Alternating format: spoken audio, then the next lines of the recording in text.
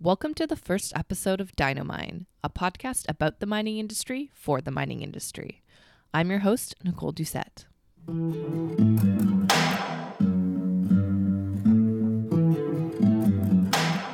I've had firsthand experience of how tough it is to be a woman in mining. Of course, before working in the industry, I did know it was male-dominated, but nothing really prepared me for the reality of being a woman in the field. No one warned me about things like not being able to use a washroom while working underground, or some of the inappropriate comments I'd receive at work. At first, I thought maybe I was the only one experiencing some of these things.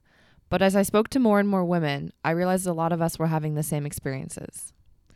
Right now in the Canadian mining industry, we're sitting at about 17% women. And research has shown that women are more likely to leave the mining industry than men. Neither of those statistics are probably surprising to you. We have organizations like Women in Mining and Women Who Rock who exist to help combat some of these issues, and both large and small mining companies have set their own diversity goals for the future. But it's one thing to set goals, it's another to achieve them. As an industry, we are struggling to attract and retain talented women. Some of my own female classmates who started in the industry only a few years ago have already left. We don't want this to keep happening. I interviewed a few women about their experiences in industry, and what emerged was that one way we can keep women in the industry is by making sure that working environments are comfortable for them, and that requires understanding what an uncomfortable environment might be. One of the women I spoke to was Katrina, a mid-career geological engineer who's been working in the industry for over 15 years. And I can tell you, I don't know how many men will say that they've ever gone into a meeting at work where they're one man in a room of 25 people. But that's my constant norm. She had a really great perspective on why we should be sharing stories about women in mining. I always think it comes down to education. And that's one of the reasons I always continuously share my stories with the men I call the allies, right? Because the allies a lot of times don't realize this is still going on. So I feel like it's my duty to kind of waken them up so that they can advocate for the women working underneath them. Every single one of those women has a story, and it probably has multiple stories. And a lot of them are just, I could sort of see this, I never thought to do that. I never thought to ask them. So I think a biggest issue is education, that this is still an ongoing problem. Everyone wants to think, it's 2018 and this doesn't happen anymore and it's all good. I don't work in mining anymore, but many of my classmates and friends still do. They've told me their stories over beers or coffee, and of course, I heard many more stories when I interviewed women for this podcast. One thing in particular came up again and again. And needs to be acknowledgement around the isolation of people in camps, where people that would never do certain things when they're in civilization and amongst, mixed company, whatever, for some reason, you get them in the middle of nowhere, and it's like all social convention goes out the window. So I think there needs to be some conversations around, camp's not this isolated spot where nothing you do there affects your everyday life, because that is not true. One woman who spent a lot of time in isolated exploration camps was Anne. Aside from missing the nature of fieldwork, I don't really want to return to that lifestyle and sort of working life situation. Anne was an exploration geologist until 2014. That year, she quit fieldwork. And then what I had a lot of sort of negative experience in the industry with were people in the trades. I don't think this is a paint the whole trades industry horribly, but just through my experience, my individual interactions with some people, so anyone on drill teams, mostly, were on the more negative side. So just feeling like I was being targeted a bit or feeling different. So I also thought, as a female on a male-dominated work site, when you're in the middle of the Arctic, per se, you certainly stand out, and I found that very uncomfortable. After Anne left the industry, she wrote an article about some of the experiences she had while working in remote exploration camps. I remember coming back from the field for the day and walking, the 100 meters or 70 meters from the entrance hallway to the cafeteria for dinner. And I just remember multiple times, I would be asked how my day was by these, anywhere from 30 to 50-year-old men who I don't ever remember seeing prior to this, and I've never talked to, and they would ask me how my day was. But I'd be walking alongside male coworkers, so they'd be right beside me, and they wouldn't be asked how their day was. And so like maybe 2 to 3 times before I even got in line, or by the time I got in line for dinner, you get asked that. And there's just, you just start to question, like, why me? Why am I the only one being asked how my day was? Like, why can't they just ask the guys too? I don't get it. So it just, and then just passing that and experiencing that over and over again was just becoming a little bit more uncomfortable. It might be hard to understand why something as benign as being asked how your day is could be harassment, but it's about context. This is what Anne says about it in her article. You may be thinking that it's nice to be asked how your day is going, and that the men meant no harm at all by asking me how my day was. This may or may not be true. Even assuming that each of these interactions was innocent, the end result of it was that it made me feel like a target. I was being singled out and noticed by men whom I've never actually met, which is uncomfortable when you're sleeping and living in very close confines. To me, this comes down to Anne being treated differently by her peers just because of her gender. Her male coworkers were not being treated the same way she was, and that does make you feel like a target, even if that was not the intention. Anne shares another experience of hers when she went to take a shower in an area of the camp that was in the same area as the kitchen. The female shower was taken in the women's dry, so she went into the men's dry as it was the middle of the day and the camp was basically empty. She said it was a pretty normal thing for women on the camp to do. I remember as I walked in and like had my towel and everything, so it was pretty obvious I was going to have a shower. I noticed that one of the night drillers was awake in the kitchen, and he was sitting at a table where he could see me kind of walk to the showers, and I like right away I was just like, oh crap, like why did he have to be there? What's happening? Why did he have to see me going to the shower? And just being like, okay, whatever. Like I didn't care about it that much, but it did startle me a bit. And then when I was in the shower and when I was, or like had my shower, was finishing drying up, and I just remember hearing rustling outside the stall, and I was just very confused and kind of put it together that the driller probably was right outside my shower, because I could hear this noise pretty close and it's pretty quiet otherwise. And already again just felt pretty claustrophobic, just very uncomfortable, and I just left the shower as quickly as I could with my head like buried in my gear, and just didn't say anything to him. I didn't even want to look at him or look up, but I saw him anyways. And so he had moved from the kitchen to like 2 feet outside my shower, which I also had mentioned in the article. Like, I don't understand why he did that, because the whole dry was open, the whole kitchen was open, nobody else was around. There was no need for him to move. Like, why did he move? Why did he have to move during my shower? Like, I felt so, just so claustrophobic. Like, he just took the space. I just felt like he took my space. And it took me a while to process how I really felt about that too. So I think that's one of the issues that came up a lot. A lot of the comments in the article too were talking about how women just need to speak up more and talk more, and or like call these guys out right away whenever stuff happens. And I just found that that's not my personality. Like, I'm not as quick-witted maybe as I need to be to do that. I feel like this happens to everyone. You're in an argument and the argument's done, and 10 minutes later you leave and you're like, oh, I had the perfect comeback. And I found that that's what happened with me a lot. Is I was in a situation and that I could have said something about there, but it took me a while to process how uncomfortable it really made me feel. And initially too, you are just questioning, like, okay, did I hear that right? Did I take that right? Like, was that a dig at me, or was that just a comment? And then you kind of process it, and 15, 20 minutes later, you're like, oh yeah, okay, I am not very happy with this situation. And it's really hard to come back from that and call someone out for it, because at the same time, I think we're all, like a lot of women who do experience that, we just think we have to be quiet, because otherwise if you speak up, you'll be treated different, or they can just blow it off. So even this guy waiting outside my shower, I did end up reporting it to my boss. And not in a sense, I guess I too was just like, well, I don't know what can be done about this. Like, what can I do? Like, you can ask him, like, oh, why did you do that? And he could be like, well, I just wanted to sit somewhere else. Anne has one last story for us.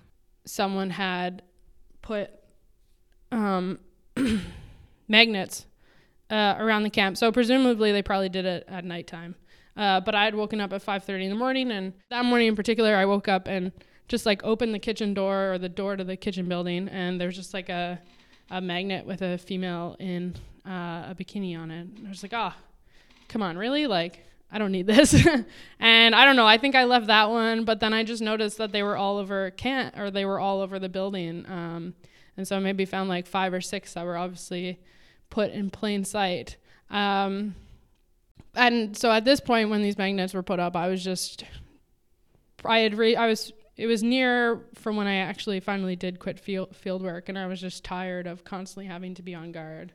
And so this was just almost maybe one of the last straws where I was just like, I'm not waking up at 5:30 in the morning and going to work and seeing this. And like, you already feel objectified, or you already feel different for being female, and just to wake up and have these magnets everywhere, you're just like, oh, well, there you go. Like, it's just like females, like, you just feel like we're a joke. We shouldn't be taken seriously. As we know, Anne ended up quitting field work, though she's still an advocate for change within the industry. Another woman I spoke to was Madeline. She also worked in remote camps in northern Canada as an exploration geologist. So there's a couple key moments that come to mind when I think about my time working mostly up north in the territories. Madeline is not her real name. Some of the women I spoke to didn't want to be identified because they were worried it might impact their career. We all know how small mining is as an industry. I think the fact that they were scared to be identified is pretty meaningful in itself. Here are some of Madeline's stories. It was my very first project, so my very first job out of university, and I was flown into Yellowknife, and it was, I think, morning, and then flown straight up to camp, and so to the exploration site, and was given a tour. And basically around lunchtime, I think, I was sitting in the cafeteria, and my supervisor sits across from me and doesn't ask me about my past work experience or anything like that. Asks me what my relationship status is, because just many people in camp apparently have been asking him about that. And I was honest and said that I was single, even though the question seemed very inappropriate.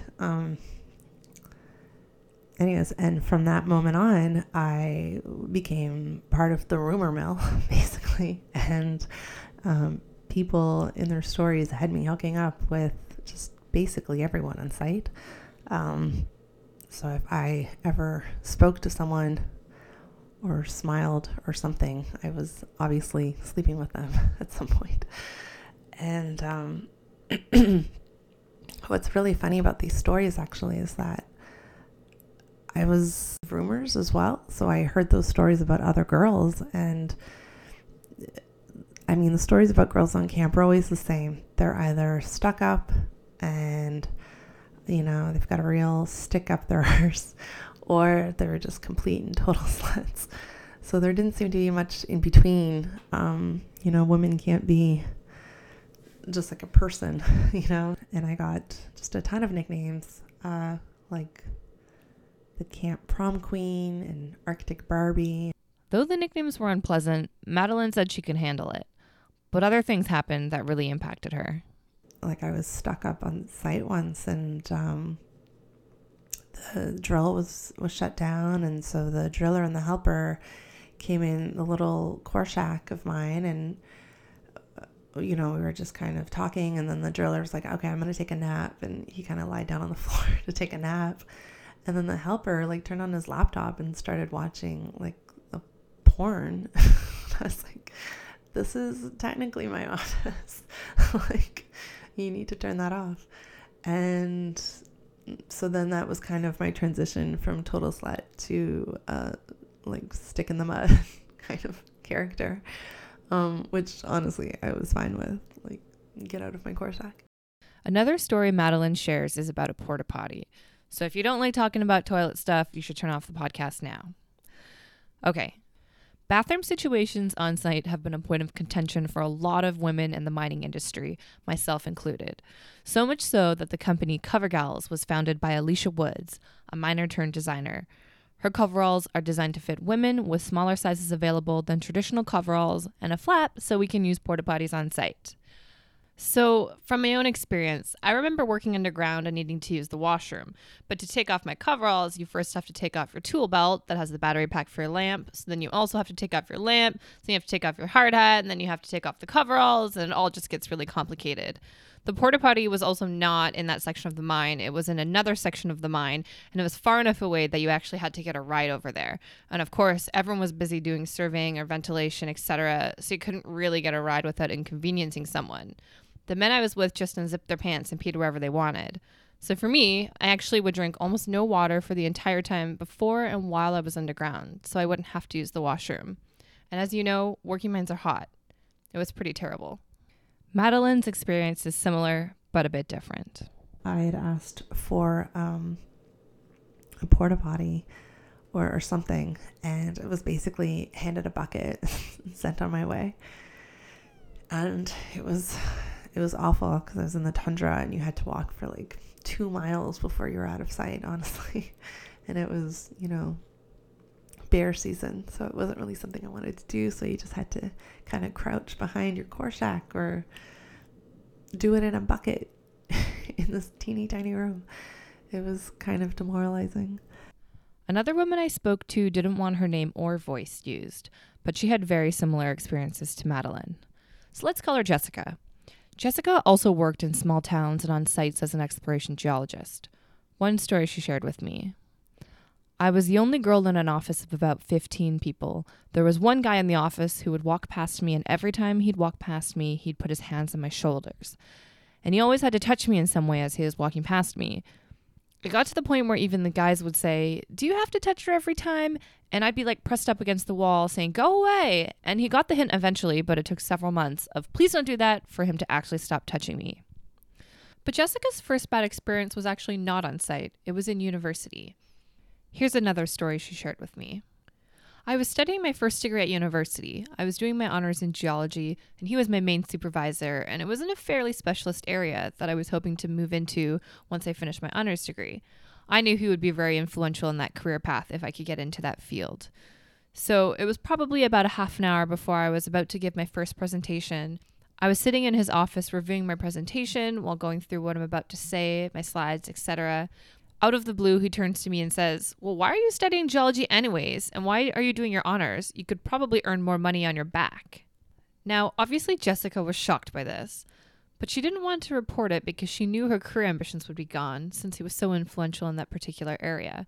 So she ended up avoiding him for the majority of her honors year, and because of that, she said her honors year was basically a waste.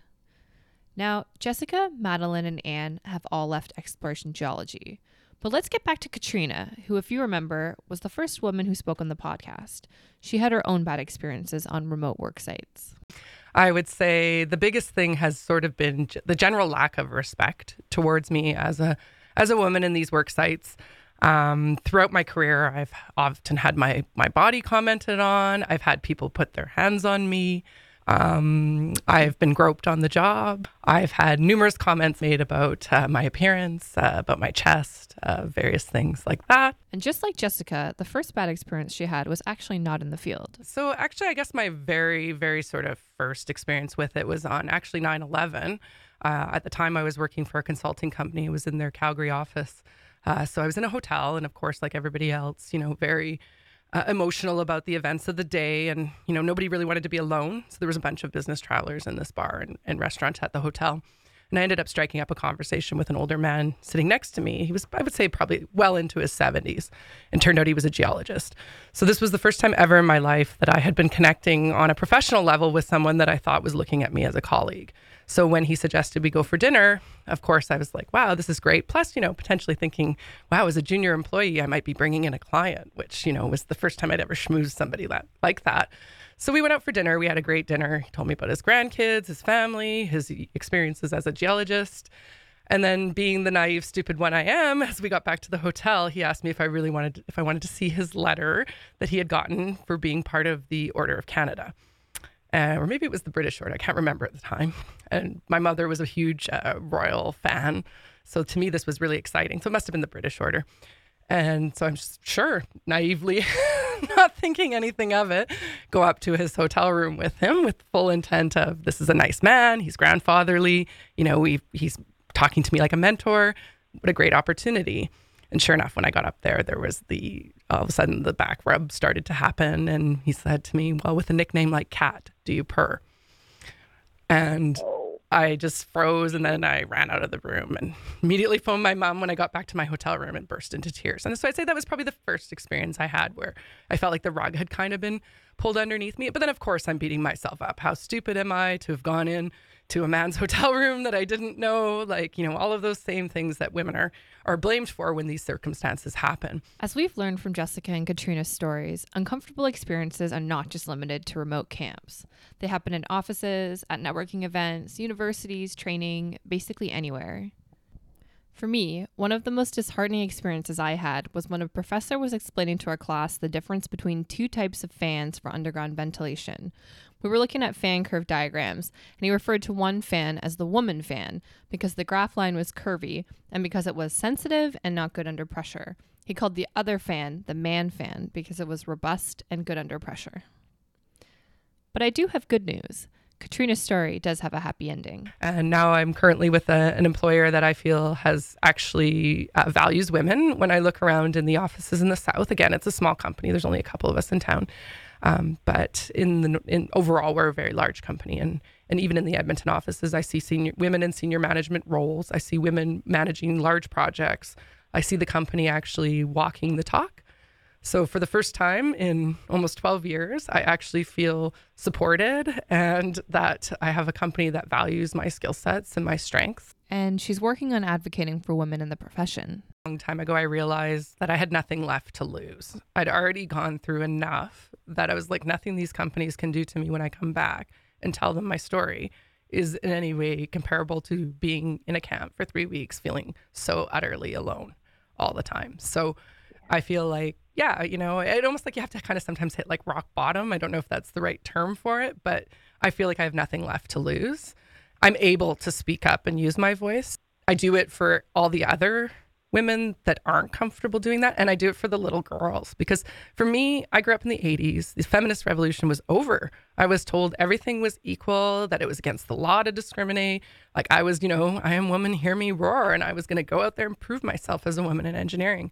But when I got into the field and I started to work, it was like the rug had been pulled out from underneath me. And it was only until I became in my late 30s, early 40s that I found my voice. And the biggest thing for me is I don't want the next generation of girls not finding their voices until they're 40. So the question is, how do we make sure women have their voices when they're entering or working in mining? Michelle has an idea of where to start. She's a gay, Black Nigerian woman, and she's also a metallurgical engineer. In general, I feel as though my experience has actually been pretty positive. On my end, anyway, my experience, what has been the most, not problematic, but a bit more tricky to navigate is like the gay side of things, the queer side of things, right? As a woman, on average, I'm like the only woman in the room or one of 2 or 3 in the room. It's a lot easier to have that conversation around being a woman in mining as opposed to like being a person of color in mining or being a queer identifying person in mining, right? Michelle mentions that even if a workplace is made safe for women, it's still essentially an unsafe place for her. Because what about people of color? Or what about LGBTQ plus people, which are personally categories that she also falls into? I asked her what she thought the right approach would be, and this is what she said. Ultimately, diversity and inclusion comes down to respect, right? That's all it is. It's all about respect. And so if you target any initiative that you're trying to enforce around that conversation, around the conversation of respect, I don't see why you would have to necessarily tailor, at least on a corporate and I guess workplace level. I don't see why you have to target initiatives to any one group. Of course, then you have specific difficulties that are faced by each group.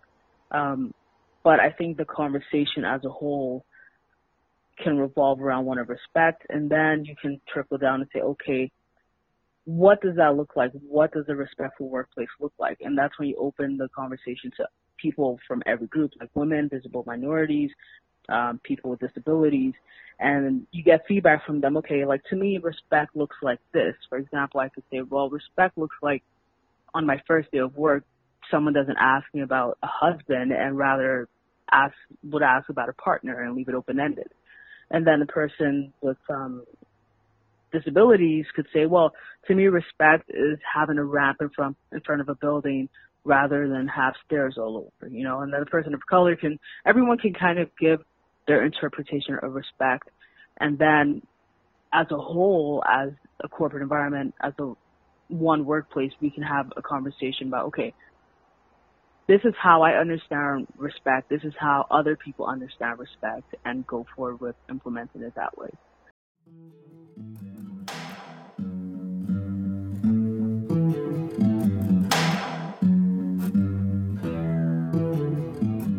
We all know mining is going to be around for a really long time.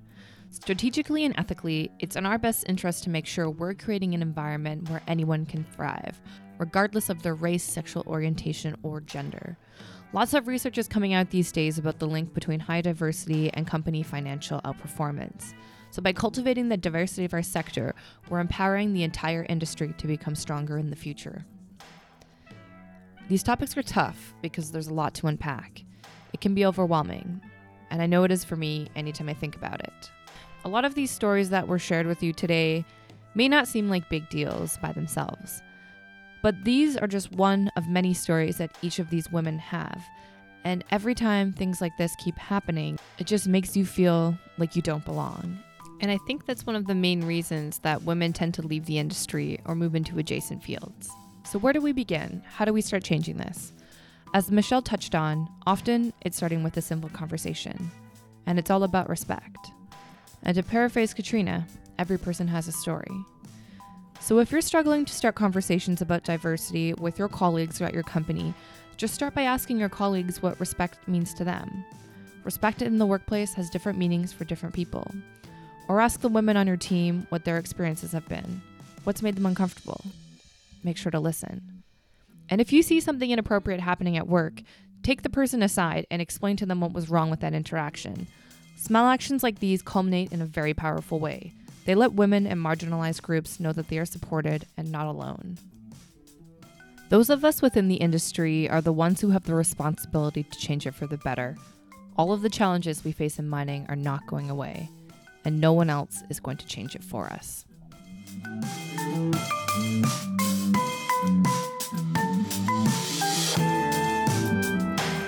If you'd like to share your own story about being a woman in mining, please feel free to post on social media with the hashtag DynoMine.